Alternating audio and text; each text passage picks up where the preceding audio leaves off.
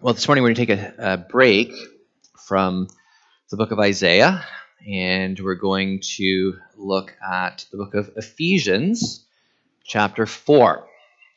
And so if you have your Bibles, please turn with me to the book of Ephesians, chapter 4. There's a reason for this, which you will learn as we go. Ephesians chapter 4, we're going to look at verses 1 through 6. Ephesians 4, 1 through 6. This is the word of God.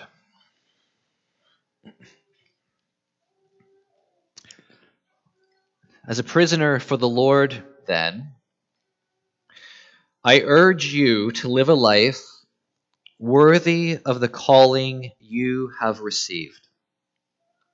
Be completely humble and gentle. Be patient, bearing with one another in love.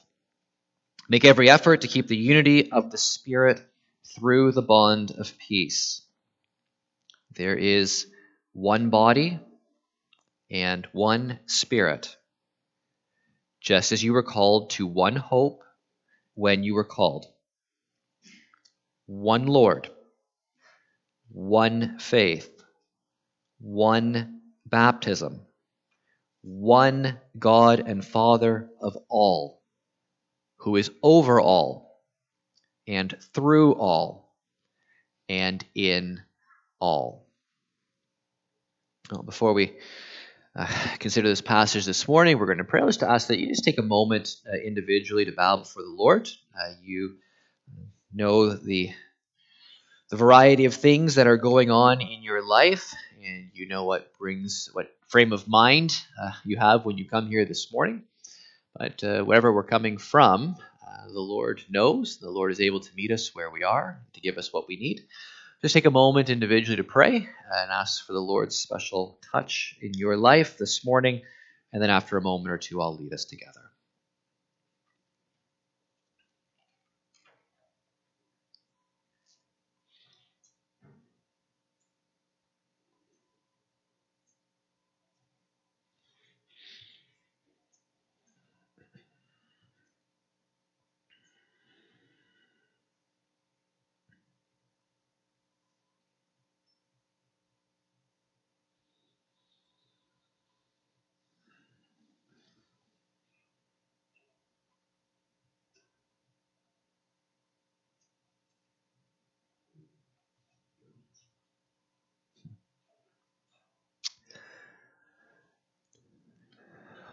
Oh, the deep, deep love of Jesus.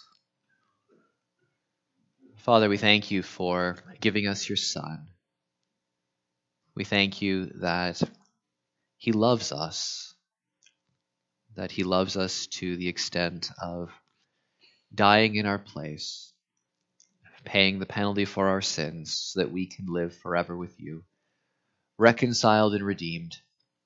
Lord, we thank you for the gifts that you give us. We thank you for the blessings that you shower upon us in Jesus Christ, that we are blessed with every spiritual blessing in the heavenly realms. Lord, I pray that you will help us to see in a clearer way how much you truly do love us, and then by empathetic extension, allow us to see that you love others just as much. Lord, help us to recognize that all of those who are bought by the blood of Christ are truly one family and ought to act like it. Even when there are disagreement, even when there are different perspectives and views and opinions on certain things, help us to draw on the love you have for all of our brothers and sisters, and help us to love them too, in the same way that you do. Because it is by this that people will know we belong to you, by our love for one another. So increase it and purify it, make it holy and vibrant, pulsating and real, and help us to be a place that reflects the deep, deep love of Jesus, personally experienced, but also experienced corporately as a family. For we ask it in the name of the one who loves us, Amen. Now, people who study Ephesians know that Ephesians 4 begins to apply theology and doctrine that Paul outlines in the first 3 chapters. So, when he starts and says, as a prisoner of the Lord, therefore, or then, it's a logically it's a logical causal connection. So you're supposed to be aware of what he has written in the first 3 chapters before you start reading about therefores and thens. Okay? This is application. So what we're going to do with hyper speed is I'm tempted to go through the first 3 chapters. And as much as that would be doubtlessly a delight for you, I'm going to forbear and just do the first few verses of chapter 1. Chapter 1, verses 3 through 14, is actually one sentence in Greek. Paul is writing in Greek. This is one sentence. It's 202 words. In terms of English conventions, it's a bit of a run-on. But in terms of Paul, he's just overflowing. These words are pouring out of him, and they all come under what's called the dominant clause, which is in verse 3. Praise be to the God and Father of our Lord Jesus Christ. Everything Paul says in this 202-word sentence is under the heading of praise God. Everything he says is a reason for you to praise God. Now, fascinatingly, one of the things that he's going to be talking about are things like God's election, predestination, etc., which just goes to show that in our church circles, when we talk about things like free will and God's sovereignty, human responsibility and election and predestination, oftentimes those discussions do not end, they do not begin or end, or anywhere in between, have anything to do with praising God. But when Paul talks about these things, they're a reason to praise God. So one of the things that I tell my students at the college, where they spend their time bickering about these sorts of theological things. I tell them that if I had my way, I would forbid any discussions on these topics unless it was in the atmosphere of praise. We can interpret these things differently, but unless you're praising God, you've misunderstood the whole point of these things. Praise be to the God and Father of our Lord Jesus Christ, who has blessed us. You want a reason to praise God? Here's one. He's blessed us in the heavenly realms with every spiritual blessing in Christ. There is not one single spiritual blessing in all of the heavenly realms that is not yours if you are in Jesus Christ. If you are united with Christ by faith, then every blessing there is that God has in the spiritual realms is already yours by virtue of the fact that Christ has every spiritual blessing. There's nothing Christ lacks. But you're in Him. You're in the locus of maximal blessing.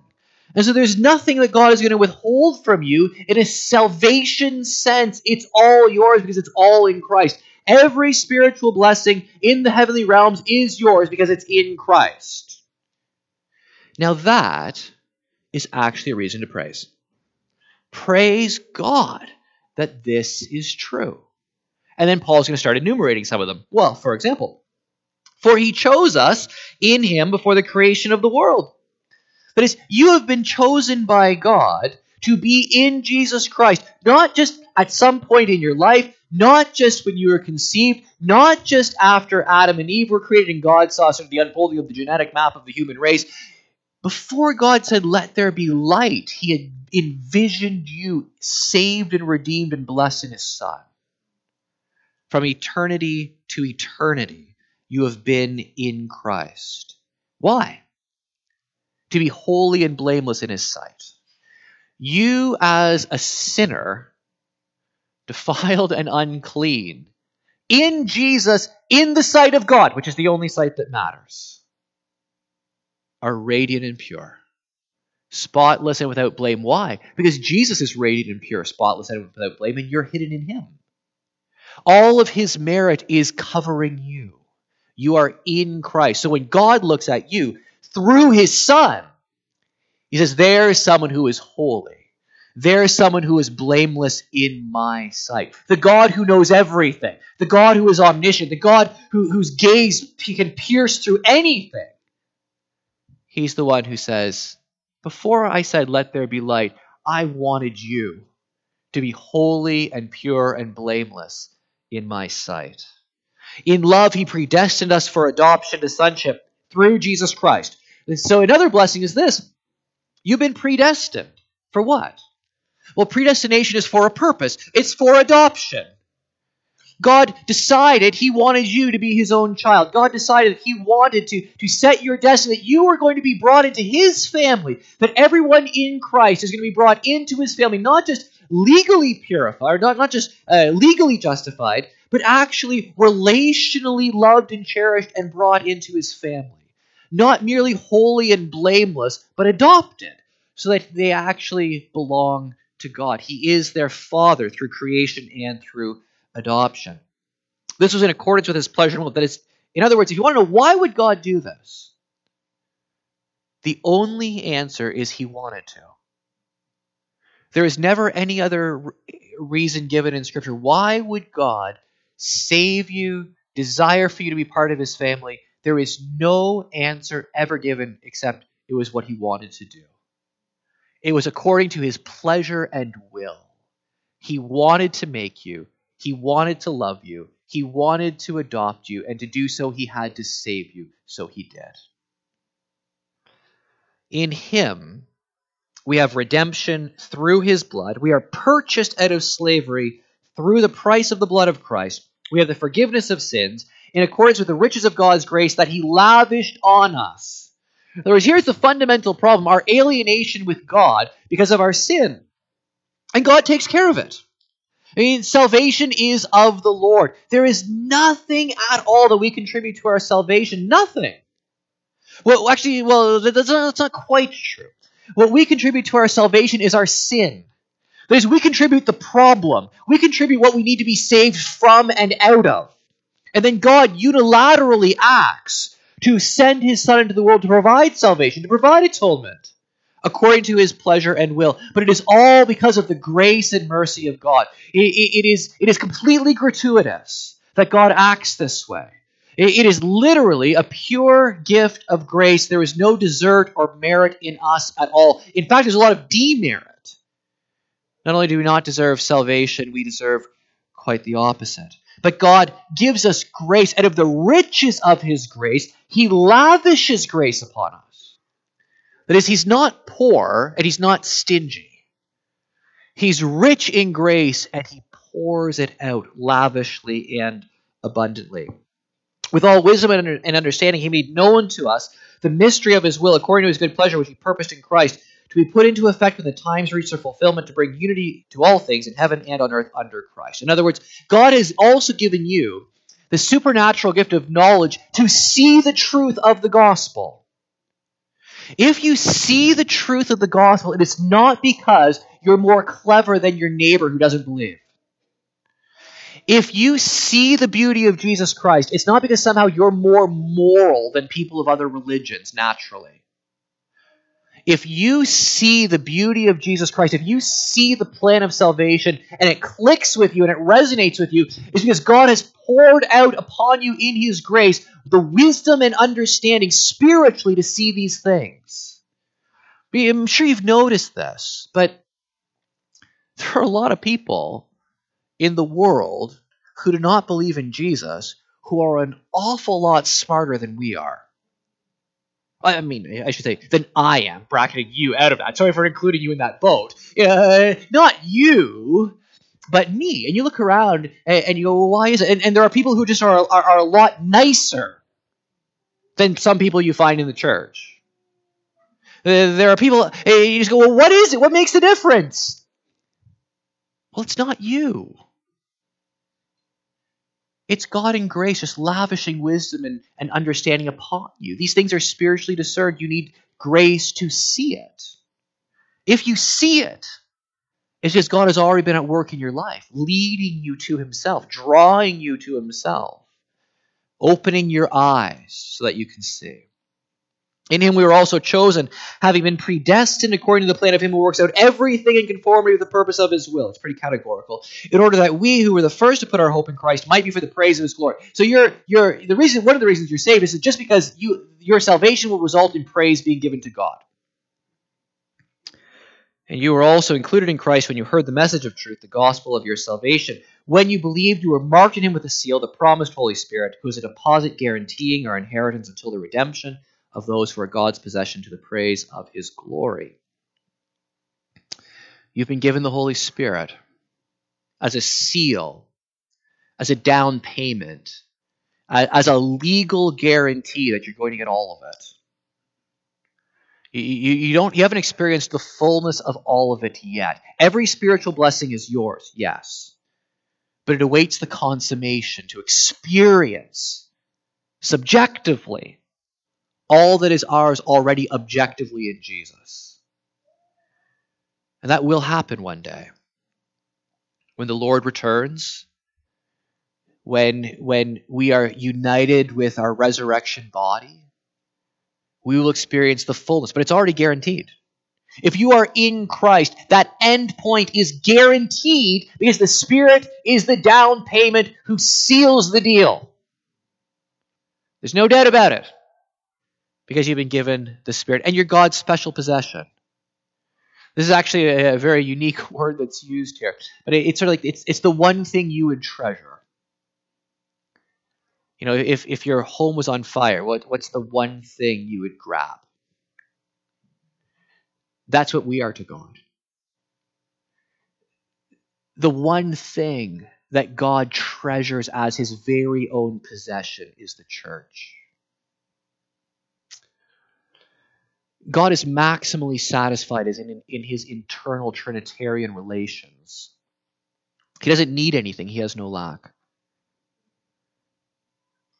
And yet he decides to create literally out of nothing a world and people who will fall into sin, yes, but who through his Son he will redeem as his very own possession. I mean, what do you get God for Christmas? I mean, you think you have someone in your life who's hard to buy for. So someone who has everything. Well, God doesn't need anything at all.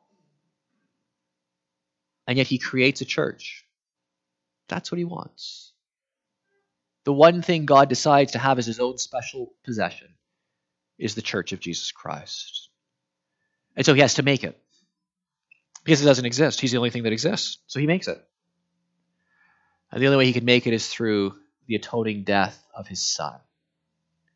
Now, Paul says, if you just think about that a little bit, you'll praise God. As a prisoner for the Lord, then, now look, just off to the side, there's an awful lot more in chapter 2 and 3 that we didn't talk about too. As a prisoner for the Lord, then, I urge you, strong language, I exhort you to live a life worthy of the calling you have received. Well, what's the calling I've received? The first 3 chapters tell you. In other words, your life is to be worthy of God choosing you before the creation of the world to be holy and blameless in his sight. Your life is to be worth God redeeming you through the blood of his Son and providing you with a forgiveness for your sins. Your life is to be worth predestination to adoption. Your life is to be worth all of the grace God has lavished upon you. All of the wisdom and understanding to perceive the truth of the gospel. Your life is to be worth that. Your life is to be worth every spiritual blessing in the heavenly realms that you've been given. Your life is to be worth being sealed by the Holy Spirit. The language Paul uses, the phrase he uses is literally, your life is to be bringing up the beam of the scale. Think of, it's market imagery. We don't use scales like this. But you think about statues of justice, right? Sword in one hand, blindfolded because justice is supposed to be blind. It's not quite how it usually works. But and a scale on the other hand, the two pans. Paul says your life is to be literally bringing up the beam of the scale, which means this. You take all of the blessings and reality of the gospel and you put it on one side of the scale. And you put your life on the other side of the scale. And they're supposed to balance. All of the weight of everything God has done for you goes on one side, and then you put your life on the other side, and it's supposed to bring up the pan of the scale.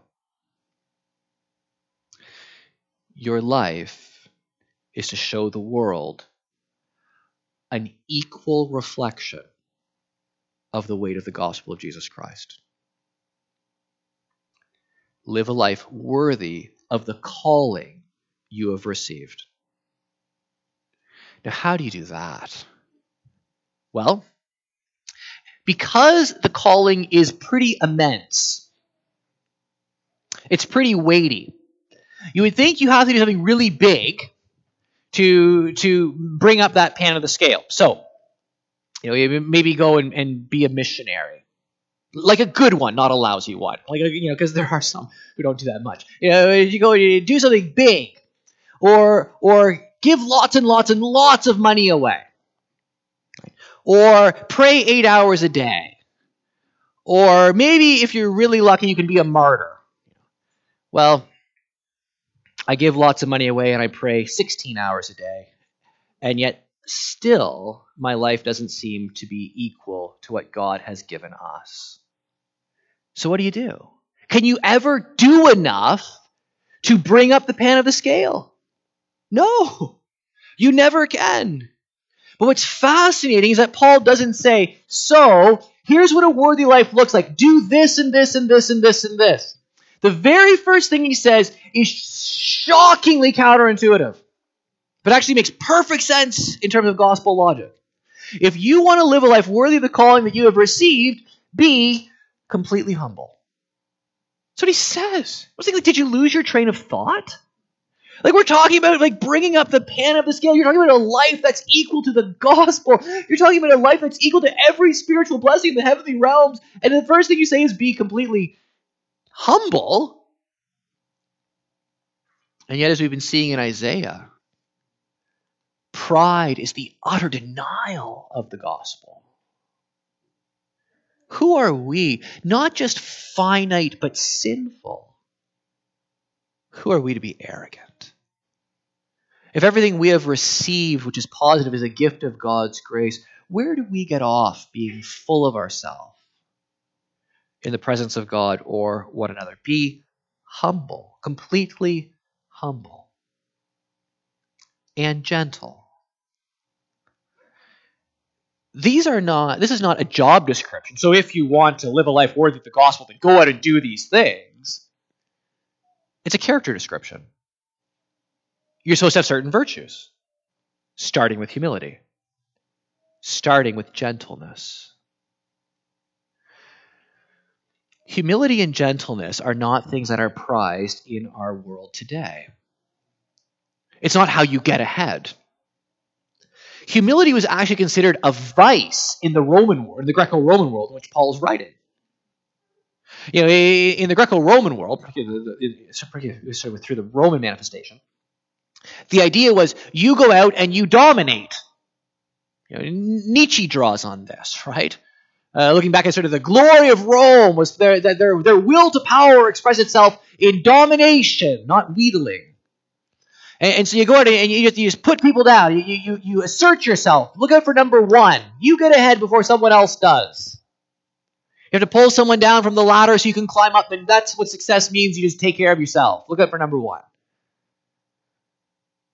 And humility was considered a horrible thing. Paul says, no, it's not a horrible thing. It's the response to the gospel.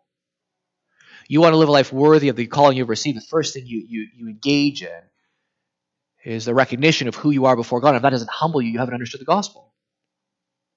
Be humble.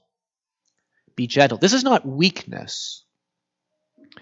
but it's channeled moral strength. It's a principled decision that I will honor someone above myself. I will honor someone else above my desires. I will put someone else first. Not because I can't exert force in this situation, but I will choose not to. I will choose to channel strength in service, not lordship. I will choose to put someone else ahead of myself. Humble and gentle. Be patient. Patience here means to be able to be provoked at great length without sort of losing your temper, without flying into a rage, to be able to put up with a lot of exasperating behavior. Be patient. Humble, gentle, patient. That's how you start balancing out the gospel. Bearing with one another in love. These are the kinds of comments that Paul makes, which really actually makes me love Paul. He says, look, in the church, if you're going to represent the gospel well, here's what you're going to have to do. You're going to have to put up with people. Bearing with one another, with one another in love. That's what you're going to do. The only reason he says bearing with one another in love is precisely because there are people who are going to bother you. You don't say, look, everyone's going to get along wonderfully, just bear with it. You don't use that language unless there's problems. You don't use that language unless people bother you. You don't use that language unless there's sometimes cross purposes and different agendas. Bearing with one another in love. So, you want to balance out the gospel blessings you've received. One of the ways that you do that is you recognize different people have different perspectives and you put up with it and you love them. Because you can put up with things and be bitter. No, you bear with one another in love. Which actually, if you think about it, is really what God has done for us. That's why there's a gospel. Is God patient with us? Does God put up with us in love? Absolutely. So what we're doing is we're beginning to reflect, hopefully in virtue, the sorts of characteristics that God himself has in the way that he treats us. That's what we're trying to do. To live a life worthy of the calling we've received is to be like the one who has called us and his Son, Jesus Christ. Make every effort. That's actually very strong language. You need to work at this. Make every effort to keep the unity of the Spirit through the bond of peace. There is objective unity in the church. The Spirit has made this one. There is unity. Now, you need to make every effort to keep it. You need to work really hard, subjectively, to maintain this objective unity. That's your job. The unity is provided by the Spirit. It's already there. You can't make unity in the church, but you can destroy it. The Spirit makes the unity. Your job is to keep it. Your job isn't to create it. Your job is not to ruin it. Make sure you work hard in the church not to be divisive.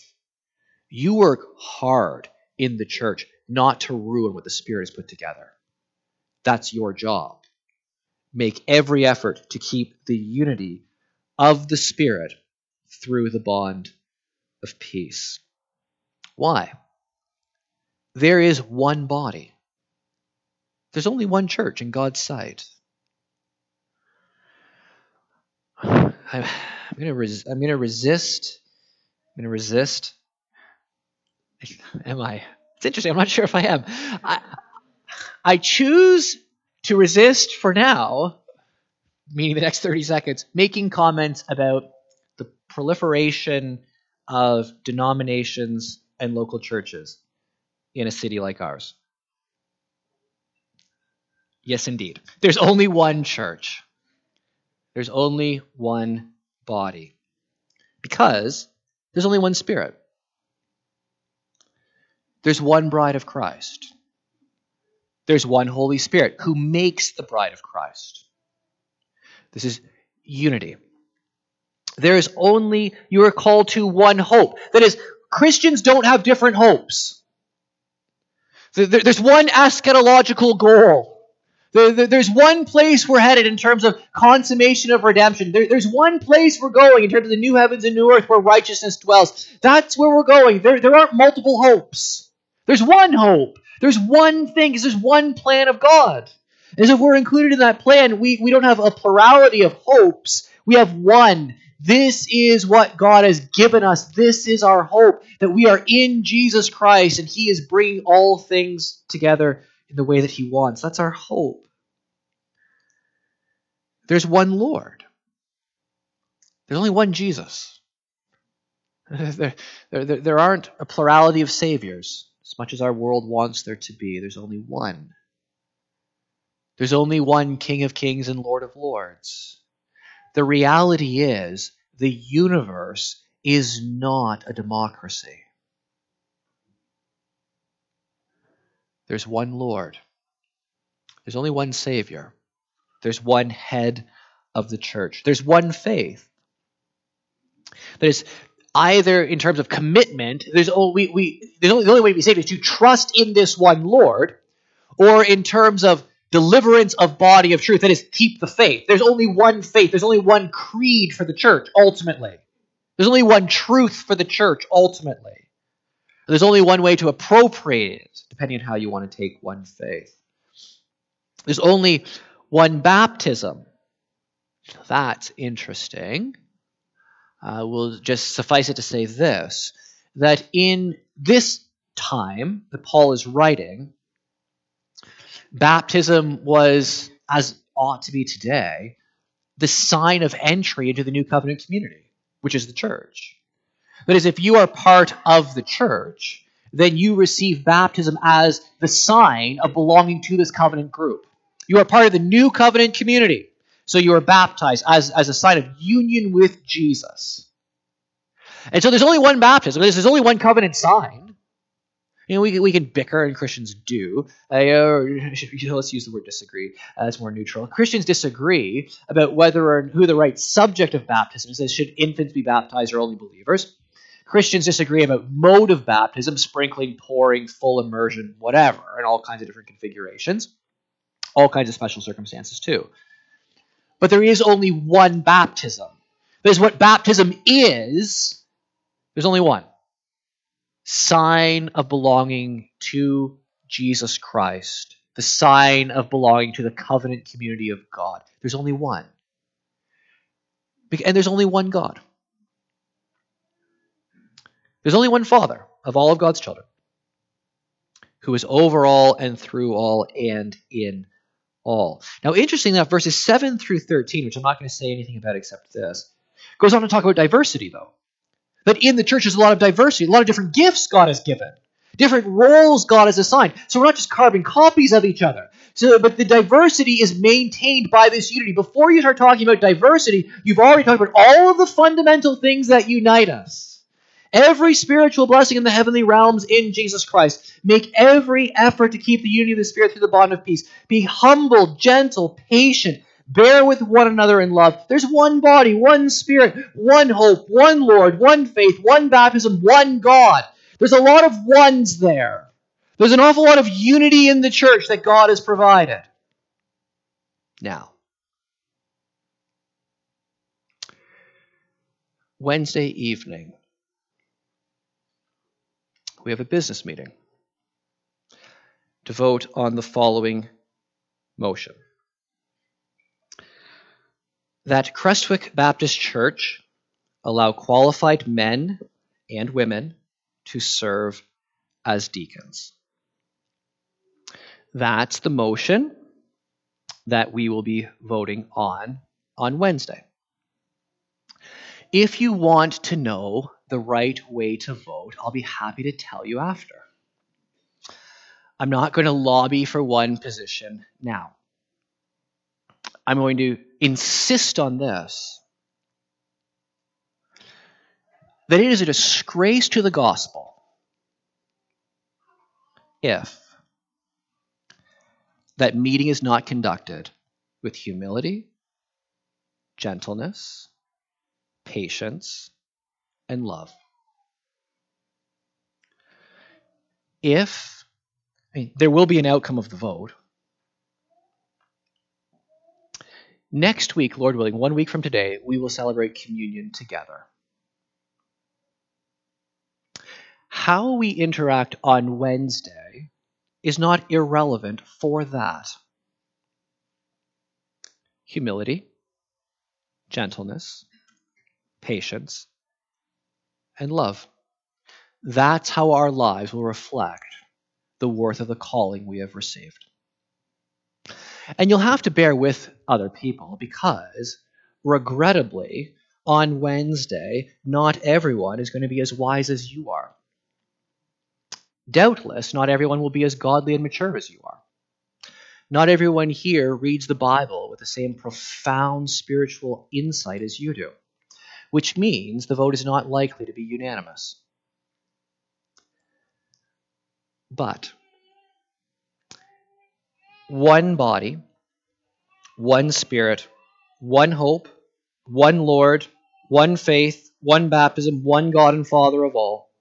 Make every effort to keep the unity of the Spirit through the bond of peace. The question is, does all of this God-given unity get rejected on the basis of having women deacons or not?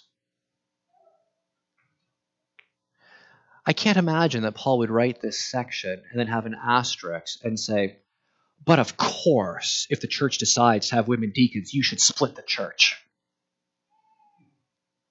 Can't possibly imagine that. Yes. One Lord, one faith, one baptism. Gospel, in Christ, Spirit, peace, unity. Humility, gentleness, patience, love. But if the vote doesn't go my way, I'm out of here. Paul would endorse that. I just don't think you can read the text and think that, actually. I just don't think it's possible to read what God has done for us in calling us with Christ.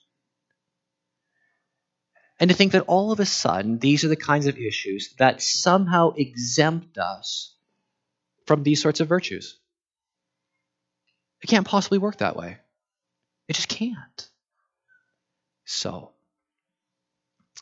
on Wednesday, we will meet, we will gather, we'll discuss, maybe we don't need to at this point.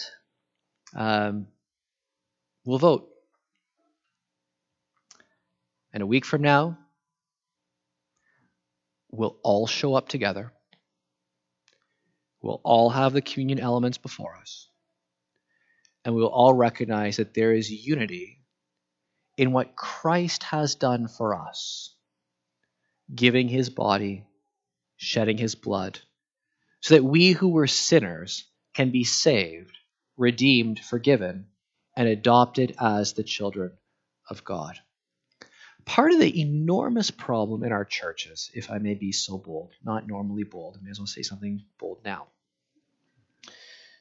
Part of the enormous problem in our churches is that we simply, so often, focus on the minor things where we disagree.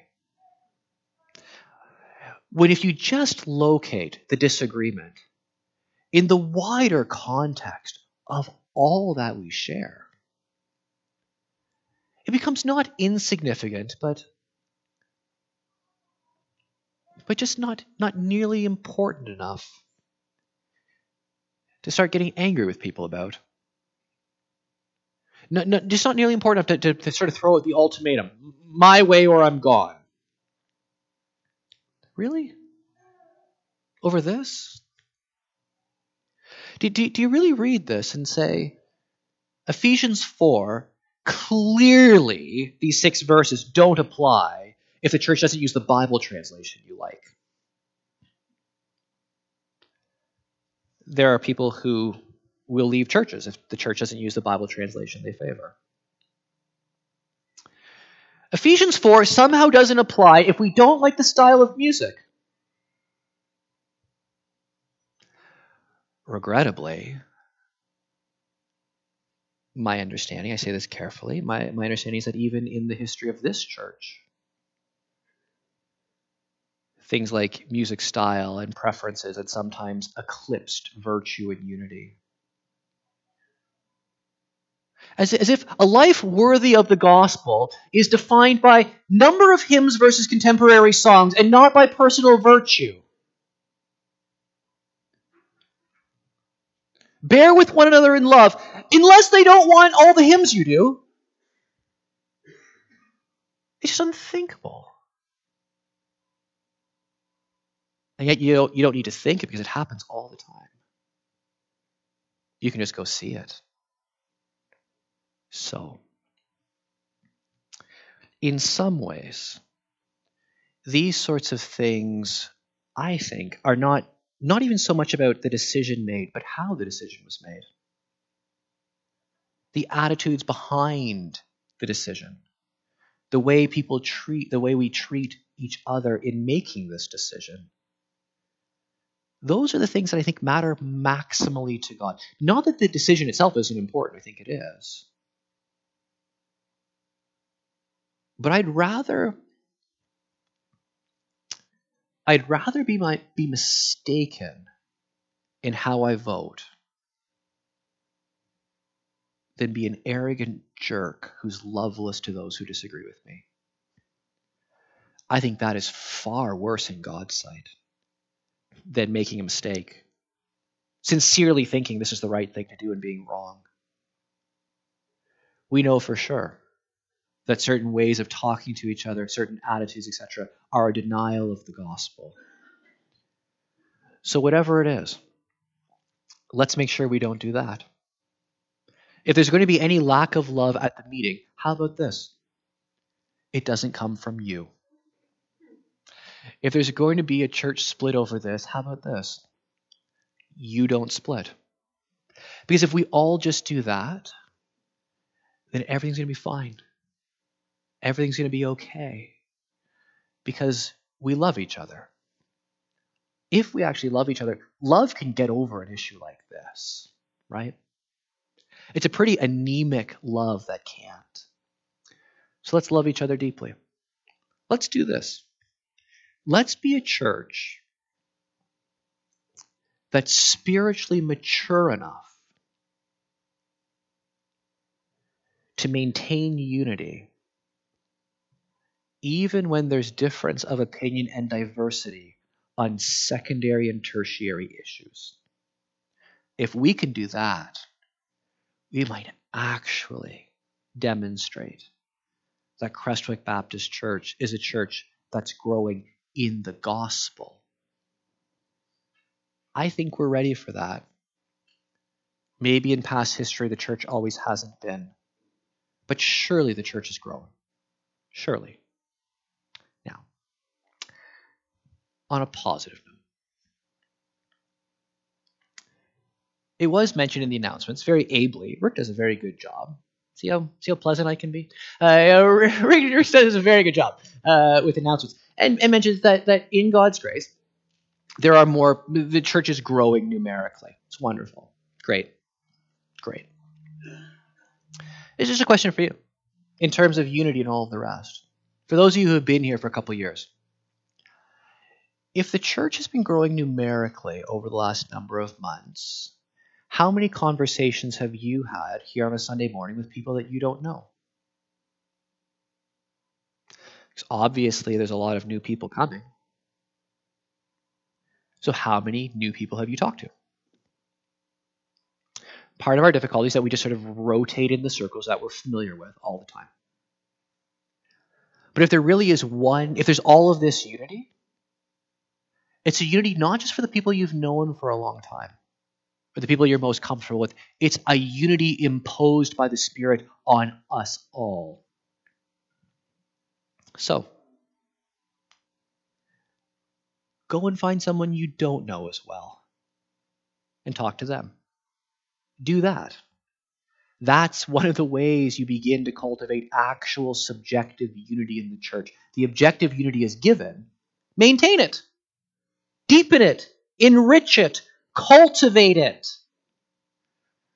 Let's make sure that if there are people who have only been here for 6 months or 12 months, they've been well received and well loved by those who have been here longer.